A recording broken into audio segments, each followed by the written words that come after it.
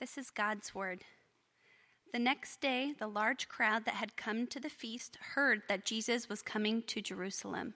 So they took branches of palm trees and went out to meet him, crying out, "Hosanna! Blessed is he who comes in the name of the Lord, even the King of Israel." And Jesus found a young donkey and sat on it, just as it is written, "Fear not, daughter of Zion. Behold, your king is coming, sitting on a donkey's colt." His disciples did not understand these things at first, but when Jesus was glorified, then they remembered that these things had been written about him and had been done to him. The crowd that had been with him when he called Lazarus out of the tomb and raised him from the dead continued to bear witness. The reason why the crowd went to meet him was that they heard he had done this sign. So the Pharisees said to one another, "You see that you are gaining nothing. Look, the world has gone after him." Amen. Thank you, Caitlin. Good morning, church family. How are you? Good. It is good to see you. If you are new here, my name is Aaron, and I'm one of the pastors. And if you are new here, at the 9 a.m. service, I met 3 families that had all joined since I've been gone for the last couple of weeks. So I know, maybe the secret to church growth is just get rid of me every once in a while. So let's go, just teasing. I have been with a team of people from our church overseas in Uganda. We just got back Friday morning, and two things about that. Number one, I really, really love you. And as a church community, I really love being a part of this church family. And I love all the members of our church. I am just glad to see some other ones than the 11 people I've been with the last few weeks. No offense, Julie. I love you very much. I saw Jordan in here somewhere too. You guys are amazing, but there are other people who I love, and I'm glad to be back with you. The other thing is a lot of people coming up, between services or beforehand saying, "Hey, how was the trip? How was the trip? How was the trip?" And this is my chance to update you with a little bit of a high-level update before I jump into this passage today. Would you guys like that? I'd like to hear a little bit. So I'll tell you this. The trip was incredible, and it was intense. It was incredible to see God do just amazing work, not only through us, but more in us, I would say. And it was intense for all of the practical reasons that you might anticipate traveling overseas with a large group of people. It was intense because we were quite literally squeezed together in a small van or a small guest house for the better part of 2 weeks.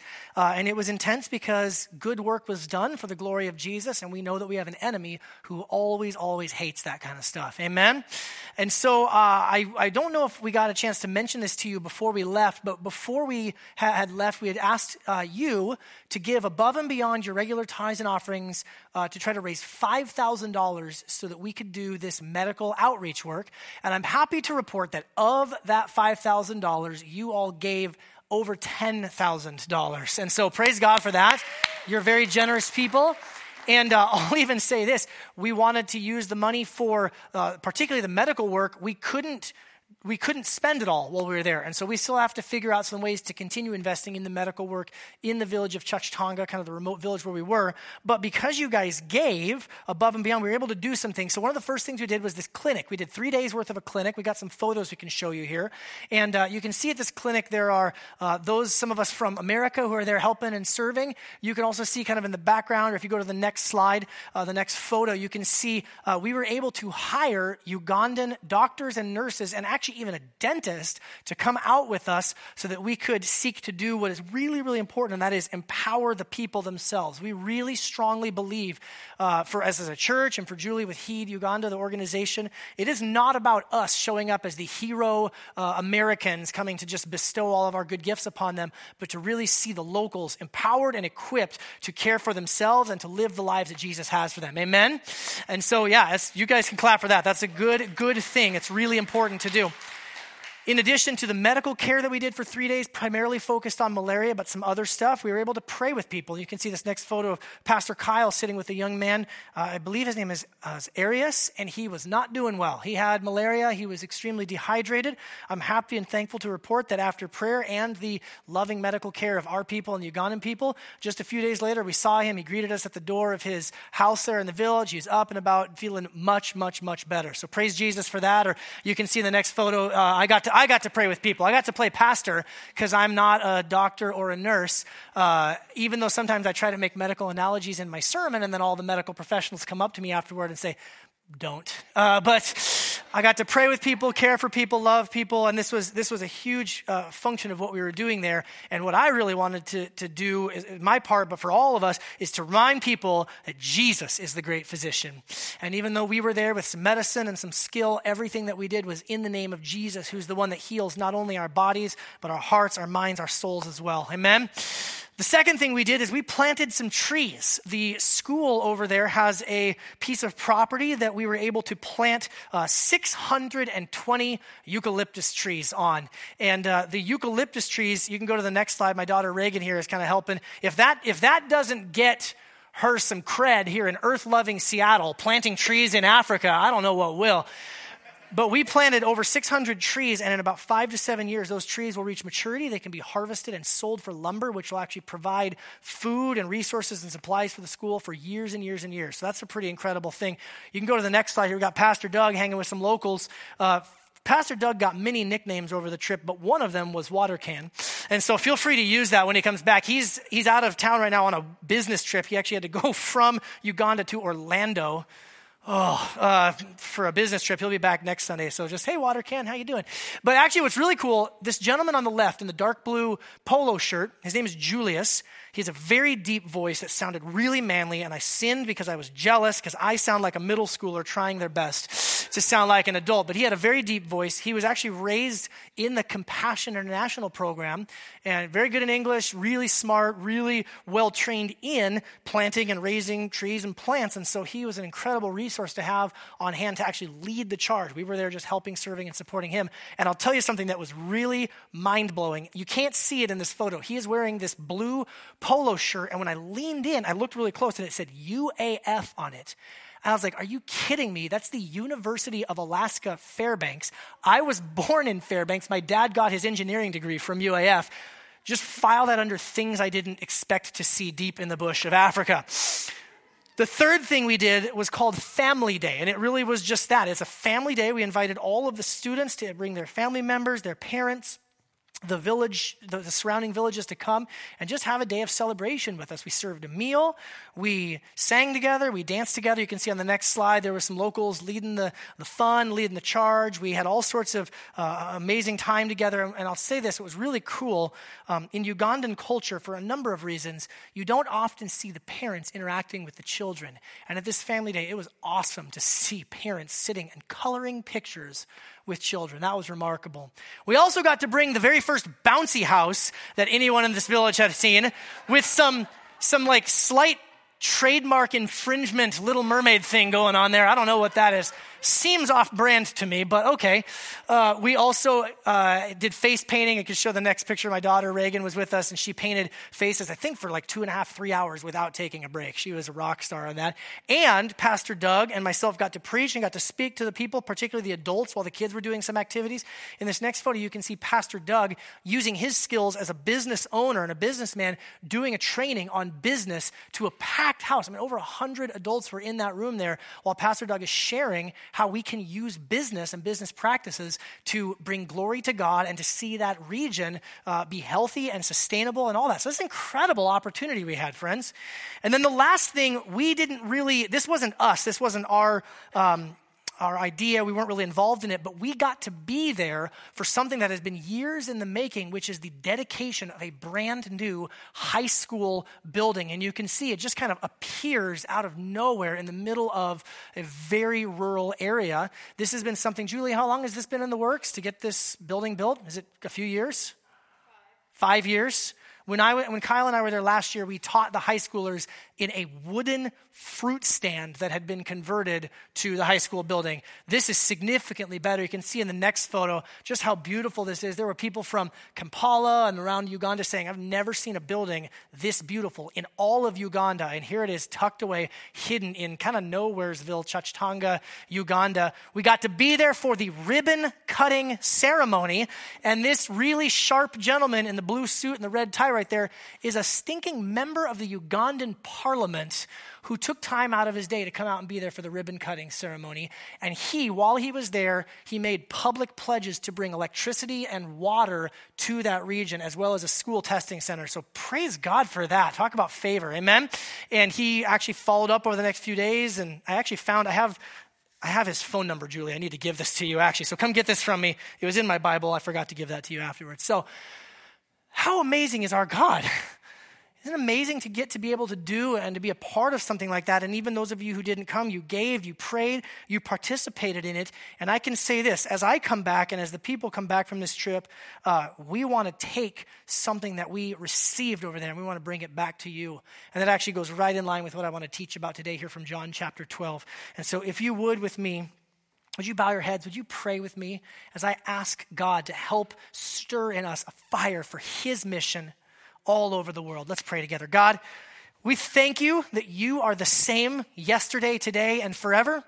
God, I thank you that you are the same God in rural Uganda or suburban America. God, I thank you that your passion and your heart is to see people with their hearts set on fire for you, to participate in your mission of redeeming people and restoring all things unto yourself. And so today, Lord Jesus, as we talk about this idea of passion and about mission, I pray that you would help me to teach in such a way that is truthful, but that is also stirs up in us a passion for your glory and for your mission, wherever we might be in the world. And God, I pray for our hearts. Would you stir our hearts, Lord God? Would you give us that passion that you have within yourself to go into the world and to make a difference and to invite others to come along with us? We pray this in Jesus' good name. And everyone said, amen. All right, so here's the question. We're talking about passion today. When was the last time you got genuinely excited about something? When was the last time you were excited? Not just a momentary type of excitement, but the type of excitement that says, I want to put this excitement into action. I'm not just going to sit here and think excited thoughts. I'm actually going to do passionate and excited actions.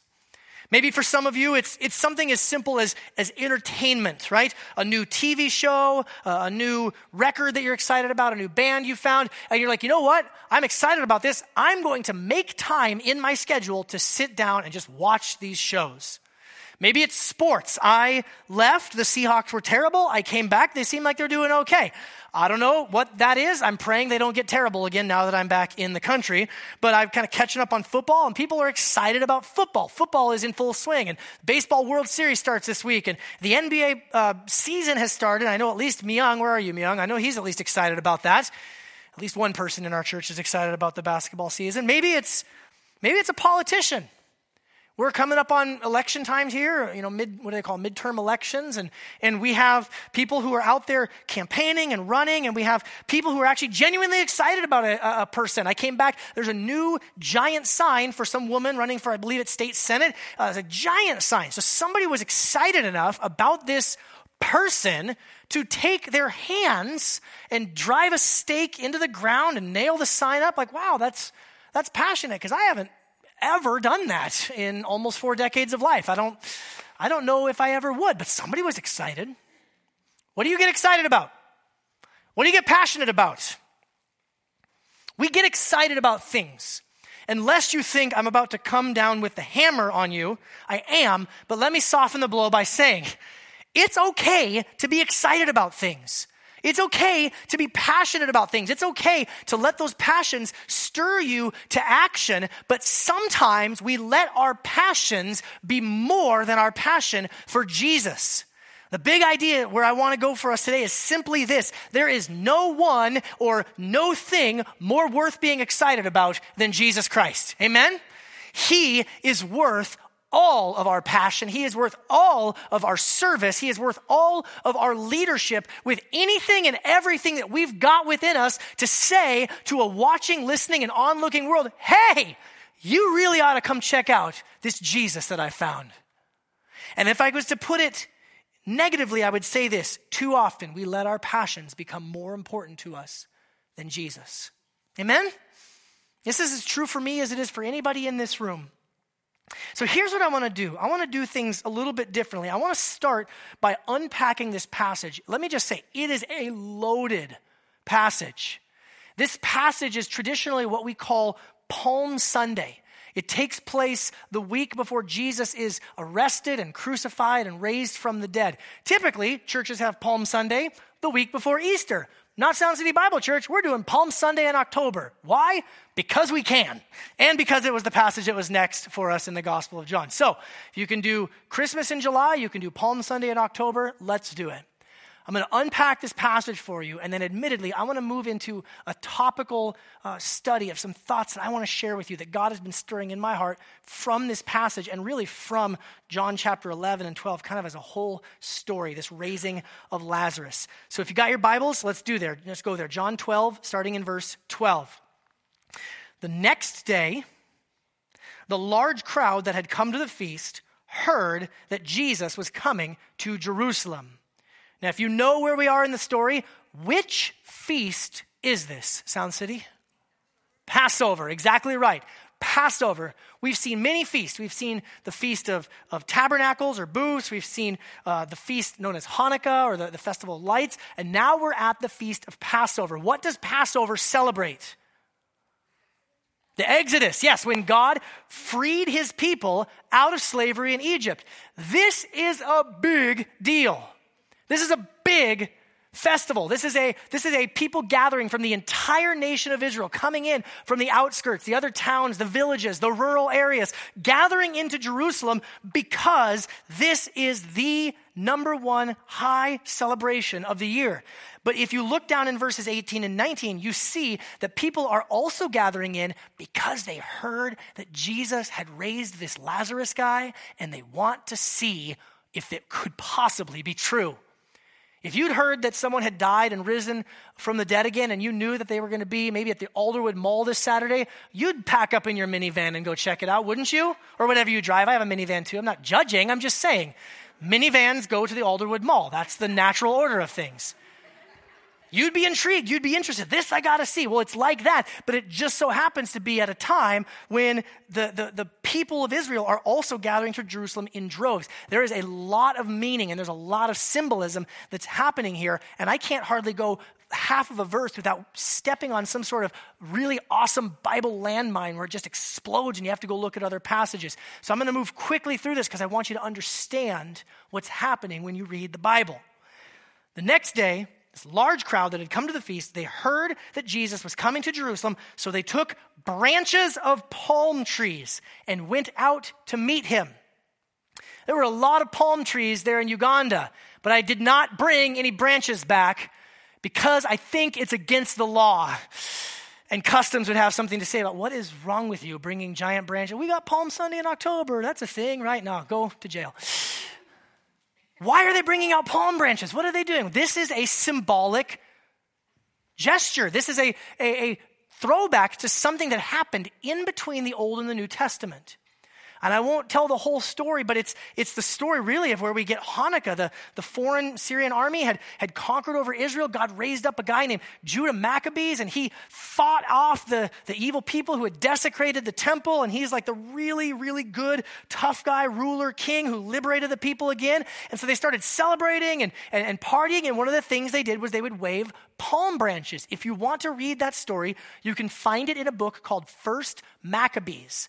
That book is not part of the Bible. It's not part of the inspired canon. It's we call it maybe an apocryphal book or the intertestamental books. It happens in between the Old and New Testament, but it's still helpful and interesting to read so that you can understand what's happening in between the Old and the New Testament. So these people are waving palm branches at Jesus. They're saying, one like Judah Maccabees who overthrew the government, he's here.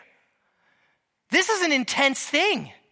This is an intense claim. It's a symbol of Jewish nationalism and national pride. Our king is here. And they were crying out, Hosanna! Blessed is he who comes in the name of the Lord, even the King of Israel. As if the palm branches weren't, clear enough, they started shouting out, Hosanna, which means, please come save us. And then they quote from Psalm 118. They say, our King is here.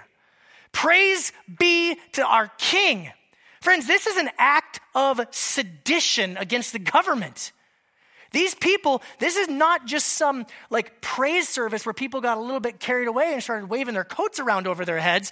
This is an act of nationalistic pride saying we're sick of the Roman government ruling over us and that awful, puppet king Herod who rules over us. We are excited because our real king, the one who has been promised for centuries, is finally here. And they're committed. They are passionate. They're committed. And then Jesus, I love this. Jesus went and found a young donkey. You can read more extended versions of that in some of the other gospels, but note the intentionality. Jesus said, I'm going to go get a donkey. And I'm going to sit on it, and I'm going to ride, because back in the prophet Zechariah, he said, fear not, daughter of Zion, behold, your king is coming, sitting on a donkey's colt. I just have this picture in my mind of Jesus going, watch this. This will really blow their minds. I'm going to go get a donkey. I'm a young one, just like the prophet. Let's do this. Like they're waving the palm branches. They're quoting the Psalms. When I bring the donkey, boom, the party is going to really start. His disciples, verse 16, did not understand these things at first, but when Jesus was glorified, then they remembered that these things had been written about him and had been done to him. When John and some of the other biblical writers, they use that word glorified, what do they mean? They mean his death and his resurrection. Friends, Jesus does not make sense without the death and the resurrection. If we're not talking about the cross and the empty tomb, then I'm sorry, we're not talking about the real Jesus of the scriptures. You can have all sorts of Jesuses out there. You can have the Jesus of, the one who is more or less like some sort of a vending machine who if you push the right buttons, he'll bless you in just the right ways. You can have Jesus who's the self-help guru who comes along and makes all your emotions feel better. You can have Jesus who's the conqueror and he never loses and he always wins. And you can have Jesus teach you how to make every single day your best day. If it doesn't depend upon the cross and the empty tomb, then it's not the Jesus of the Bible.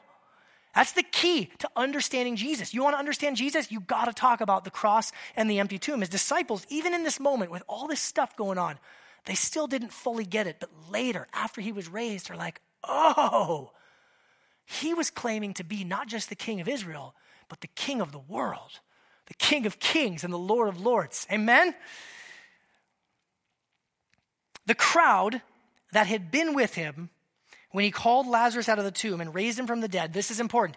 They continued to bear witness. That's really important. We're going to come back to that at length. The reason why the crowd went to meet him was they'd heard he'd done the sign. There's a lot of people here that are excited. And then the Pharisees, verse 19. The Pharisees said to one another, just hear the whiny despair in their voice as they say this. See, you're gaining nothing. The translation, it's kind of hard, but it's almost like an idiom or a colloquialism. Like, we've done a terrible job. If your football team has tried to run the ball and they keep gaining no yardage, you would say, you have done a terrible job, right? This is what they're saying. They're looking at each other like, boy, is there any worse of a job that we could have done to shut this Jesus character down? Look, the world has gone crazy for him. They're all running out after him. Everybody loves Jesus. Everybody wants to be a part of Jesus. Everybody wants to be part of the Jesus movement. What more do we have to do to shut him down? And that's where the story next week is going to continue with the plot to kill him. But we'll leave that for next time. I really want to focus in on these ideas. The whole world has gone after him. And I want to focus on the idea of this crowd bearing witness to everyone else around him. So I want to say this. If this story shows us any one thing, it's this. Jesus is compelling. If you have not at any point in your life been excited or moved or even a little bit scared by Jesus, then I would humbly submit to you that you may not have met the Jesus of the Bible. You may not have met the real Jesus because Jesus is compelling. We do not come to church on a Sunday morning because it's a good, moral, religious exercise or because it's something to do on a Sunday that you're supposed to do. We gather to meet with Jesus Christ. We gather to meet with the King of Kings and the Lord of Lords. What an insane thought that is. That we can gather, and Jesus says, whenever two or more of you are gathered in my name, I'm going to be there with you. He's here with us right now, friends. And forgive us, Lord, when we gather in or when we come to the scriptures or we come to prayer and we say, well, this is my nice time to read the Bible and I've got to do morning devotions and I should say 4 prayers and I should go to church because it's the right thing to do. It's like, Jesus is like here. Holy cow. Holy Jesus. What an amazing thought that is. If you have not been compelled by Jesus, then I love you, but you may not have met the real Jesus. Jesus is compelling because he speaks truth. How many of you have ever had your world turned upside down by some truth that Jesus spoke to you? Maybe it came through the scriptures. Maybe it came through a brother or sister in the church and they just said something and I was like, oh man, that really messes up some plans I had in my life. Have you ever had a time where you're praying and God just speaks something to your heart and it's like, oh, it's true and it's maybe a little bit painful, but you know that it's right and it's good for you. Anybody had that experience? I had that experience on this trip about 3 days in. I won't say exactly what, but God just spoke to my heart and it was like, ouch. Okay, God, I hear you. I need that truth. Jesus is compelling not only because he speaks truth, Jesus is compelling because he laid his life down for us.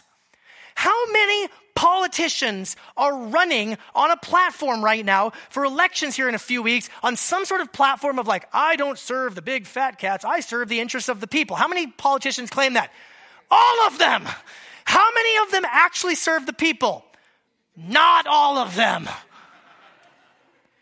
Leadership, we get jaded because we expect people to get into positions of power and leadership and authority and to take from the people. But Jesus, the one who is the King of all kings, gave his life for us. Let his blood be spilled out, gives us nothing but grace. Is that incredible, church?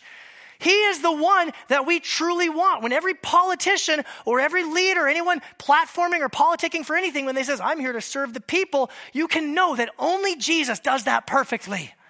And let that remind you of his death and his resurrection and his offer of grace and forgiveness. And he literally offers us the life of God himself to come alive within us. How incredible is that? Jesus is compelling because he speaks truth. Jesus is compelling because he gives us his life. And Jesus is compelling, hear me on this, because he demands everything from us.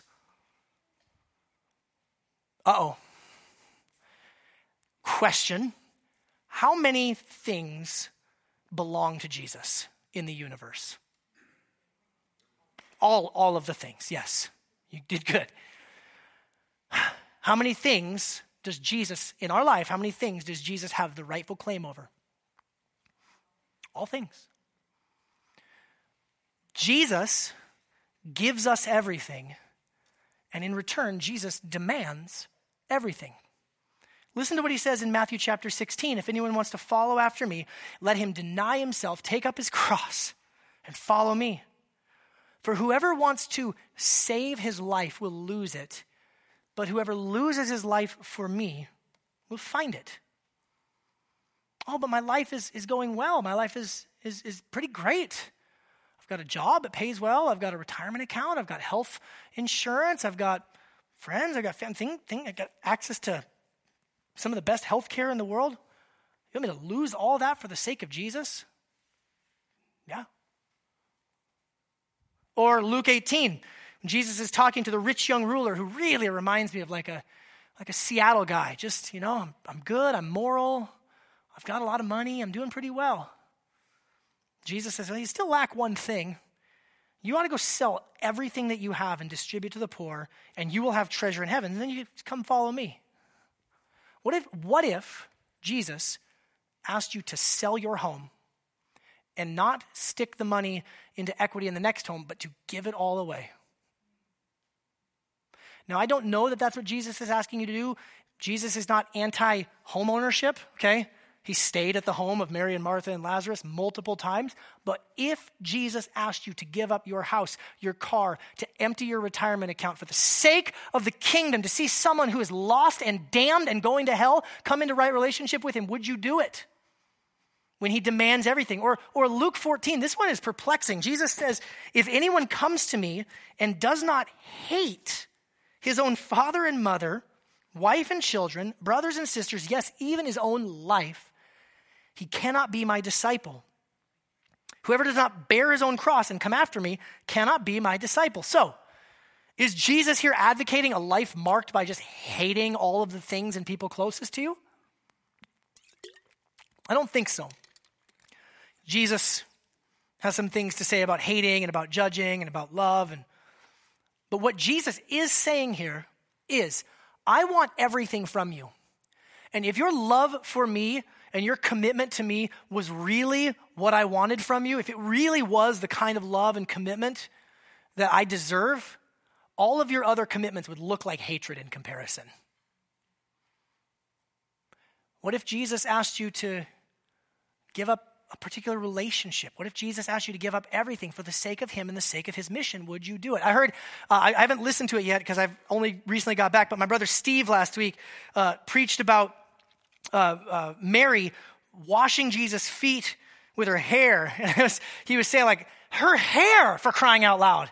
Like, I'll give up a lot of things. My hair? Like, what if Jesus wanted you to shave your head and be bald for the rest of your life?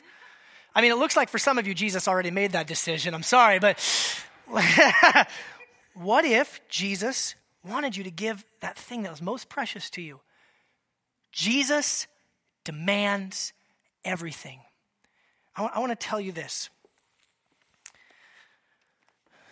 I won't keep talking about Uganda, because then you guys are going to think, oh, this is just the fired up return from a mission trip sermon. But boy, there is something clarifying about traveling outside of the United States and having your priorities reset a little bit. One of the days that we were there, we were doing a scripture memorization project with the children who were in the school. And it was beautiful and precious. And some of these kids memorized like 30 Bible verses, and they got given prizes for every one, who'd memorized the most verses. It was just awesome. Made my pastor heart happy to see 7-year-olds quoting King James Version to me. And there was all sorts of prizes. There were sunglasses, and there were jump ropes, and there were beach balls, and there were, pencils and color crayons, and there were some bigger prizes for the ones who were like the top of their class. There's some watches and some different things. And there was a pile of water cans. They use these jerry cans. They're a few gallons. You have a handle on the top. You kind of take them around to collect water. Do you know what the first prize to get cleaned out was? Jerry cans.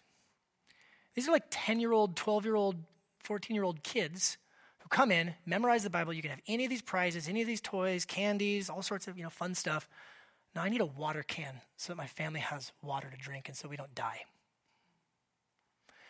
So, at the risk of laying the guilt on too thickly, let me just say, how many of the things in your life that you say I can't do without could you really do without? If Jesus asked you to give it up, if it meant that you would grow closer to him, if it meant that someone could come to know the saving grace of Jesus, what would you give up? This is why Jesus is compelling. These people in this story are rushing out of the city. They're literally putting their lives in their hands. Because, like I said, this is an act of sedition. Every single one of these people who participate in this could be crucified according to the laws of the land for raising up and elevating another king besides Caesar. And they said, Jesus is worth it. Jesus is worth it. One of the reasons, all right, I'm going to go topical for a minute here if you'll let me. One of the reasons I think sometimes we get our passions out of alignment is we run after fads and trends, and we let our excitement and our passion get wrapped up in something that's like the flavor of the week or the flavor of the month. How many of you, I will ask you to raise your hands in a moment, how many of you have ever gotten caught up in a fad or a trend or something, and then you look back on that time in your life and you're like, what in the world was I thinking? Show of hands. Okay, a lot of you. For some of you, it was a bad hairstyle in the 90s. For others of you, it was something more serious that took a lot of effort, a lot of energy, a lot of money, a lot of time. And I would just say to you, I think being back in America, I was trying to catch up on some football, watched a little college football yesterday, just my goodness, the air that we breathe, the water that we swim in, is nothing but one person after another saying, hey, check this awesome thing out. This is going to change your life and make everything better. We're like, oh, that sounds kind of good. As we chase after these fads and we get excited about things, or getting back on social media and just seeing everything that people are excited and passionate about. G.K. Chesterton, the great Catholic author and philosopher, he's someone who one of my heroes, C.S. Lewis, read a lot of before him meeting Jesus. G.K. Chesterton says this about fads, and I love it. One mark by which popular instinct detects a fad is this. Here's how you can know if you're chasing a fad. Number one, unnatural seriousness about a small matter. But there is a second and stronger mark of a real fad, and it's this: the tendency to concentrate on a topic rather than the truth. All right, keep going. And a third mark of the fad is its infinite expansiveness. Imperialism, for instance. That's when he was writing in the time when England was just out there taking over every country, including Ugandan. Imperialism, for instance, is a fad. Faddism has no sense of the shape and natural limits of its own original idea. Its tendency is to eat up the whole universe. Oh, okay. Recapping, spotting a fad. Number one, obsess over something real small. Fad number two, focus on some topic more than the truth. Backing out and saying, hey, is this true? Is this what the Bible says? Is this what natural law or common sense would say? And then number three, it overreaches its boundaries. And for some of us, I think that's the most dangerous, where this idea of a fad or a trend or something, it takes passion, it takes energy that belongs to Jesus. Here's how I would summarize it. I would say this: fads are the enemy of mission. You're a finite human being. You only have so many hours in the day. You only have so many, my mom used to say, you only have so many emotional pennies that you can spend every day. And if you spend all of those moments and all of those emotional pennies on some fad or something, then you miss out on the most exciting and compelling thing. And that's the mission of Jesus, to redeem people and to restore all things to himself. Be careful.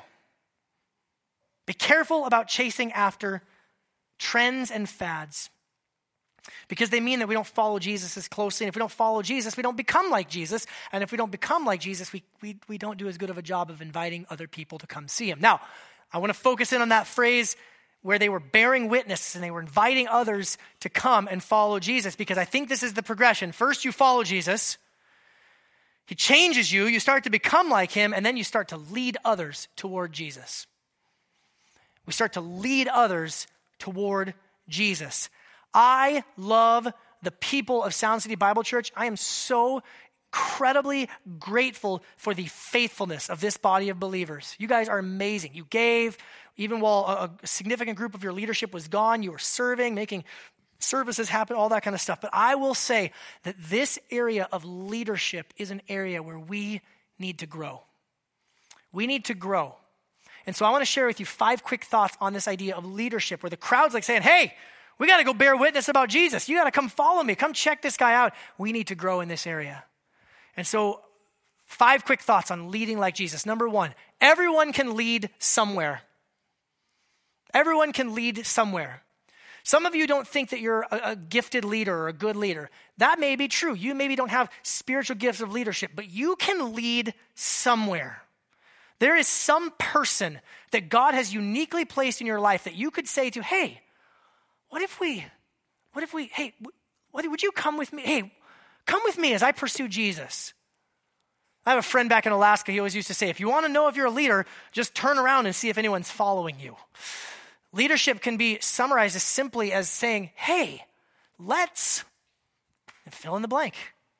I have that spiritual gift. Hey, everybody, let's. And if Jesus hadn't saved and redeemed me and called me into ministry, I can guarantee you that gift would be used for all sorts of destructiveness. Hey, everybody, let's. I shudder to think. Without the saving grace of Jesus, you can lead somewhere. You have some opportunity that you alone have been set in, where God wants you to use your gift of saying, hey, let's go. Leaders influence others how to think and how to act and how to move towards Jesus. Second thought is this: before you lead, you got to be faithful. Okay? This is a little bit of a balance to the first point, because some of you are like, yep, I want to lead. I'm ready to lead. Let's go. But you've never proven that you can be faithful. When we were in Uganda, we had a driver, a guy named Richard, who I spent time with last year. I spent time with him this year. He's a very funny guy, and I really enjoy my time around him. In Uganda, they drive on the left side of the road, and we were driving. And also, there's no road like lines. There's no stop signs, no stoplights. There's a million little motorcycles called boda bodas. I kid you not, like a million of these things just like weaving in between traffic. It's crazy, especially the driving on the left side of the road thing. But I had this running joke where, Richard, you seem like you're getting tired. You want me to tag you? And I could drive for a while. And he just laughed and like, not a chance, Aaron. I'm like, oh, come on. Now, why? Because he didn't want to die. But because he knew that I didn't have the right training. I didn't have the right opportunities to practice faithfulness in that area. Some of you, maybe you're saying, like, I'm ready to lead, I want to lead, but you just need to learn how to show up on time consistently. Or you need to say, when you're going to do something, you just do it. You got to be faithful. Faithfulness has got to be in place before you can lead, okay? So everyone can lead. I don't want that to negate what I said, but you got to practice faithfulness first. Number 3, really, really important. There is no leadership without love. There is no real leadership, the way that Jesus defines it, without love. Oh, you can boss people around, but that's not leadership as God would define it. Amen? Think about this story. Jesus wept. And what did the people say? Do you see how much he loves Lazarus?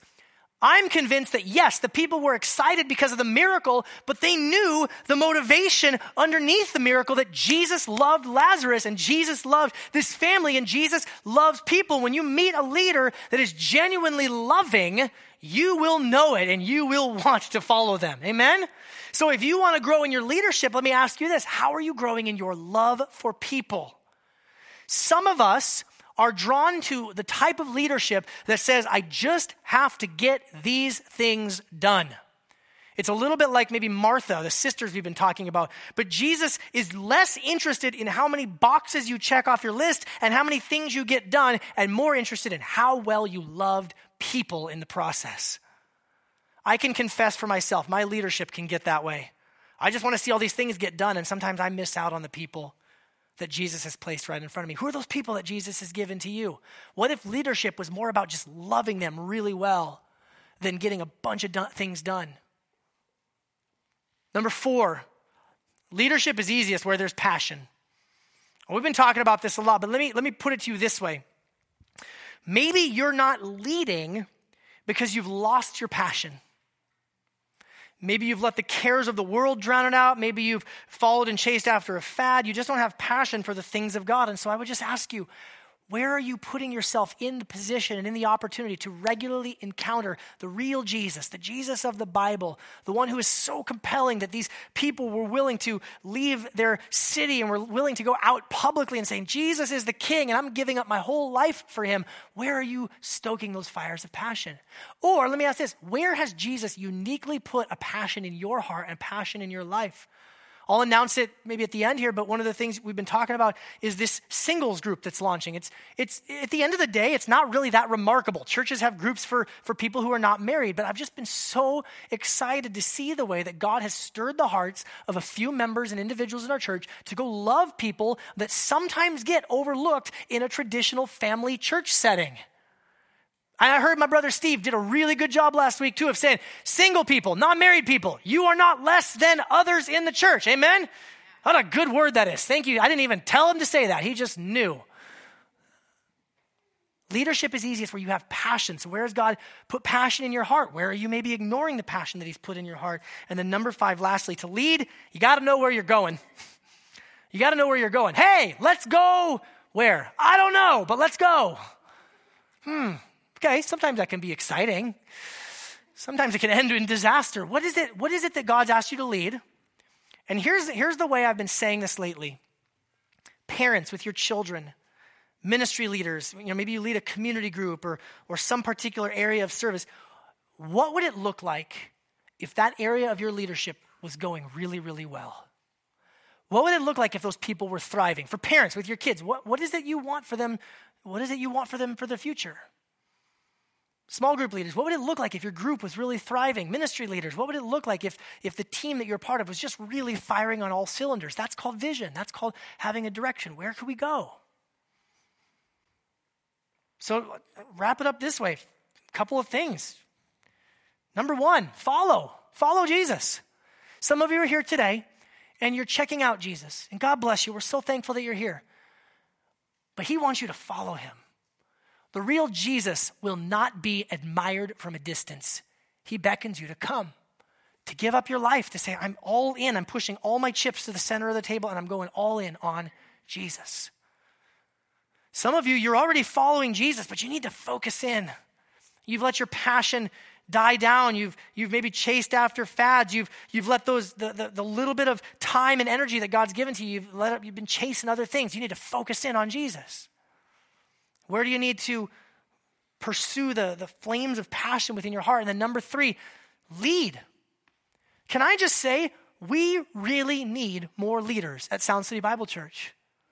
We really need more leaders. Sometimes you come and like this, I think this building maybe tricks because it's so nice. Like it's a nice building. We put up a few signs, we set up a few things, and maybe you come in and you're like, wow, it looks like everybody's gotten everything taken care of. We don't need any more leaders. That is just a flat out untruth. We need people to lead. We need people to say, yes, I want to invite others to follow Jesus with me in whatever area it might be. Inside the family of the church, maybe it's loving and serving and leading and caring for people who are hurting or who need to go deeper into the Bible or need to be discipled. And maybe it's evangelistic. You need to go outside the walls of the church and go meet with people who make others uncomfortable. And you say, hey, come talk with these people with me. Just where can you lead? As one of your pastors, I'm pleading with you. We need more leaders to really not just say, I'm going to do a bunch of things, but I'm going to invite other people to pursue Jesus hard with me. Amen? So, I want us to pray.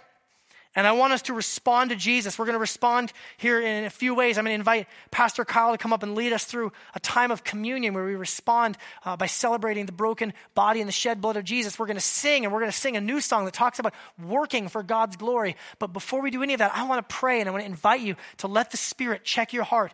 Where do you need him to stir in you his passion for his mission? Jesus, we bring our hearts to you right now. God, for myself, I confess that there are times where I let my passion fade. I become consumed with the things of this world. And God, I ask and I pray that you would forgive me and you would forgive us for letting that happen. And Jesus, I pray that the passion for your mission, the passion for the people that you died to redeem would well up within us. And that, God, you'd help us to know where it is you want us to lead and to serve and to contribute, to be a participant in your mission, Lord Jesus. Help us now as we come to you in a time of communion, in a time of worship and singing. God, help us to know how to respond to you, not just in this time, but even later as we go from this room. And we pray this all in Jesus' good name. Amen. Amen. Well, this morning we're going to transition now to time of communion. And I just want to say something real quick. I'm so grateful to be a part of a church that celebrates the Lord's table every week. But also, just this morning I was kind of reflecting, and I'll just share this with you. I don't know if this affects anybody here or not, but for myself, sometimes I can just go through the motion, and I can just take communion as like a tradition, as something that we do every week. We can get kind of used to it and comfortable with that. And this morning, the Lord just really spoke to me and wanted me to encourage you guys to really take time this morning to reflect, to ask the Lord, what is it that you're calling me to surrender for you? Jesus can call us to give up stuff, to surrender things for him, because he has led in the perfect example of giving everything. Thank God that he gave Jesus, he gave his son for our sins, for the forgiveness of our sins. And so this morning, I just encourage you to take some time to reflect on that and ask the Lord, what is he calling you to give up for him? When we truly meet Jesus, this Jesus that Pastor Aaron's been preaching about this morning, when we truly encounter him, we can't help but not want to give up everything for him. I'm going to read a passage from 1 Corinthians 11. It says, the Lord Jesus, on the night when he was betrayed, took bread, and when he had given thanks, he broke it and said, this is my body, which is for you. Do this in remembrance of me. In the same way, also, he took the cup after supper, saying, this cup is the new covenant in my blood. Do this as often as you drink it in remembrance of me. For as often as you eat this bread and drink the cup, you proclaim the Lord's death until he comes. Whoever therefore eats the bread or drinks the cup of the Lord in an unworthy manner will be guilty concerning the body and blood of the Lord. Let a person examine himself then, and so eat of the bread and drink of the cup. This morning we have an opportunity to meet with Jesus. He is here. He wants to have spend time with you. He wants you to pursue him. And so I'm just encouraging you to take that time, some time to pray and to encounter the Lord, to encounter our King, our Jesus, who died for us. I'll pray and then go ahead and take some time to reflect, and then as you're ready, you can eat of the bread and drink of the juice, of the cup, and then join us as we stand and sing to worship Jesus together.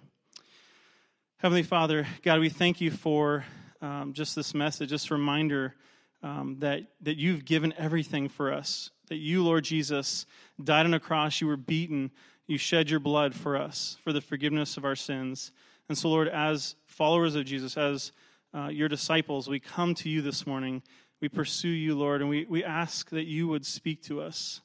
We ask that you would encourage us and build us up in our faith, Lord, but we ask that you would specifically speak to us and tell us what it is that you want us to give up for you, for the gospel to be proclaimed to the world. God, we give you this time now. We thank you for the example that you've given to us. We love you and we praise you, Lord. In Jesus' name, amen.